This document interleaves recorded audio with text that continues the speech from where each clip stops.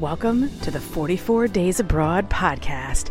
I've got episodes that will hopefully inspire you, at least interest you in what happens when you go abroad with your family while working, while running a company, while being a mom and a wife.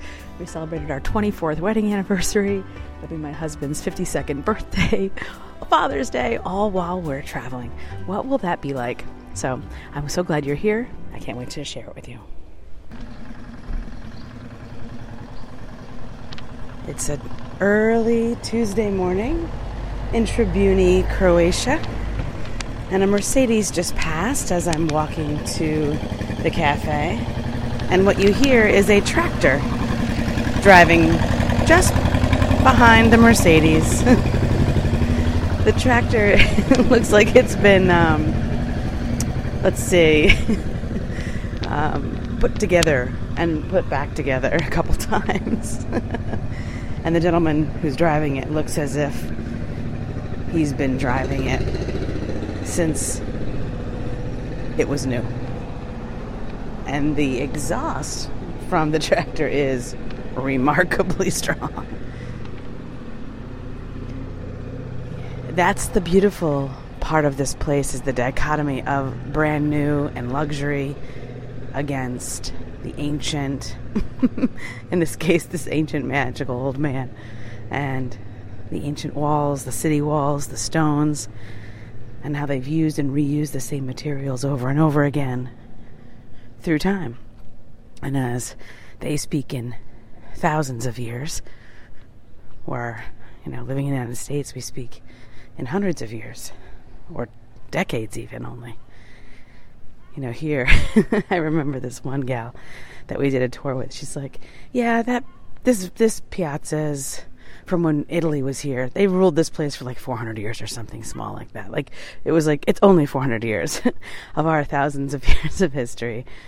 And and that brings about perspective, right? Perspective is so variable. If something is hot or cold, I have friends that live in Arizona that warm up their car if it's 55 degrees outside. I'm like, 55 degrees? That's summer. That's shorts and t-shirt weather. There's, of course, no lack of sweet little doggies and kitties running around. There was a doggy that just walked by. He was with his owner, but no leash. Just cruising. Okay. And there's also, in this cute little village, no sidewalks, which is fine. Not a lot of cars. But it also means that this New Yorker is thinking, I'm going to die.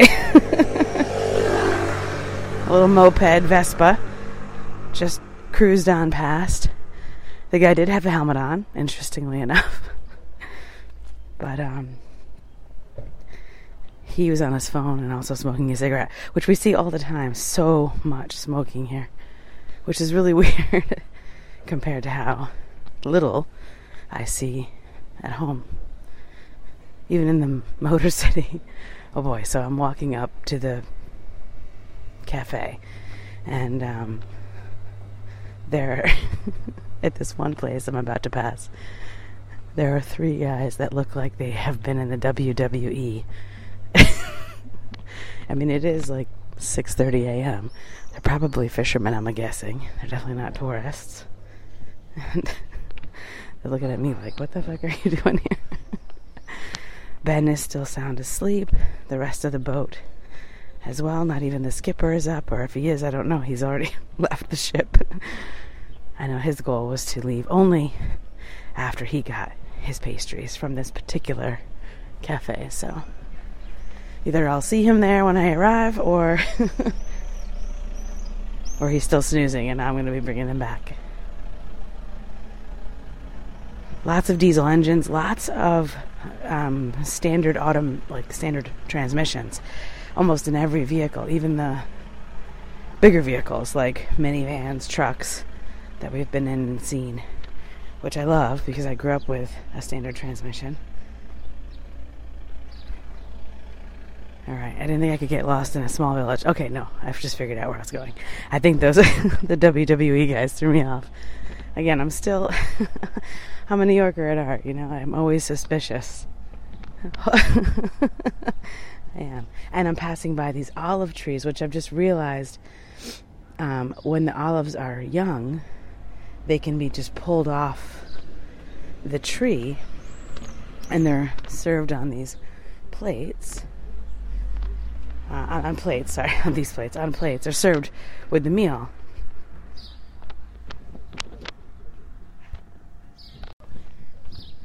So I'm approaching the bakery, and of course there's two people chatting.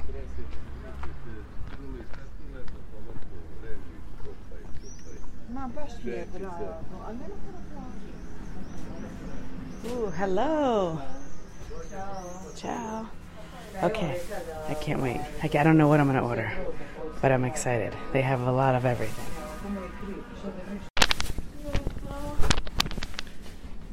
Thank you.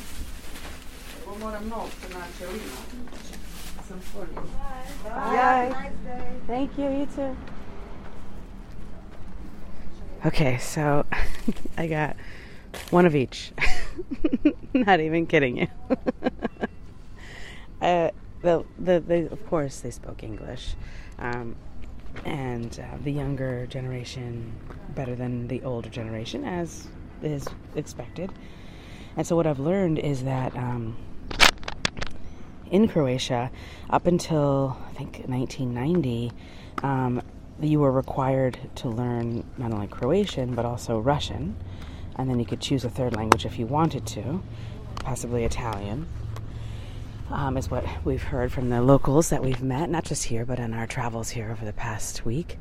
And so Tribuni is in the middle of where we've been traveling. It's kind of the center spot of this Dalmatian island hopping that we're doing on this sailboat. And and then after 1990, you were required to not learn. You were required to learn Croatian, of course. You learned that at home. But you're also required to learn English. And then you could choose a third language. And what we've learned is that people started choosing French and or Spanish. So those are the three main languages: is French, Italian, and Croatian. And it's funny because I learned a little bit of Italian being in Italy for a month, and then when I'm here, they don't know what I am, I guess. I don't glare American. Maybe they don't get that many here. I have not heard English on the street.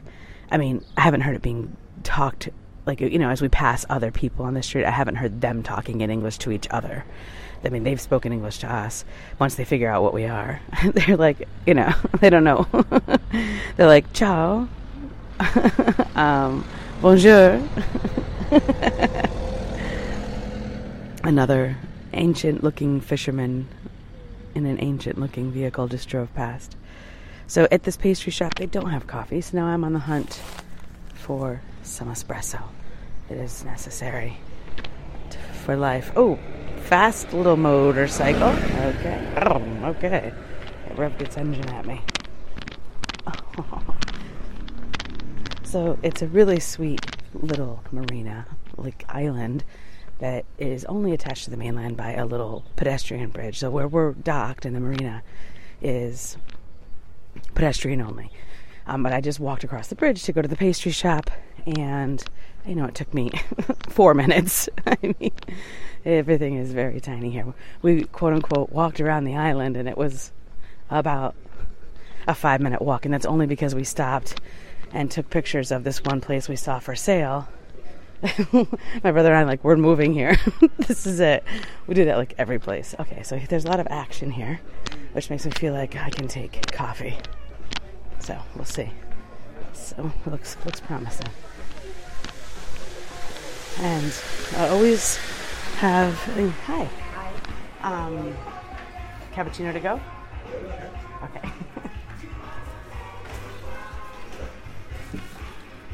They always have American music playing in it. It's funny. Okay, it was €2.20, and I had exact change. I'm feeling pretty good about it. The town is starting to wake up. The cappuccino that I got is so tiny. It's so tiny. I mean, I get it.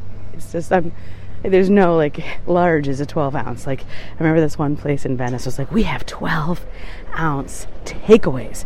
Because also, until COVID, what they've told me is that they didn't offer takeaway. Like, you couldn't get a coffee to go. It was like, no, this is, you sit here or you stand here and you drink it now. I just love that. So, little things that we've noticed that are so much better. Little things we've noticed that we would miss if we didn't have it. Like large takeaway coffees. But that's easy to make at your house. The sea is so salty here. This is the only sea. This is the second saltiest sea in the world, the Adriatic. Only to be beaten by the Dead Sea. So I'm passing it, I'm walking past it right now, and I mean, the smell just hits you, but not in a bad way. It doesn't smell like fish. It's just the salt. And as soon as you go in, it's like getting a salt scrub. Like when you dry off, you're like, if you haven't rinsed, you're one big salt scrub, which is so good for the skin, not for the hair so much, be honest. So I'll have to do some deep conditioning when I get home. But as I sit here with you on this beautiful morning, I want to thank you for coming along on these audio journeys with me as we listen to tires streak and engines roar and people chitter chatter and the water lapping. Oh, this is what I live for. So thank you for joining me, and I hope that you'll have your own adventures today.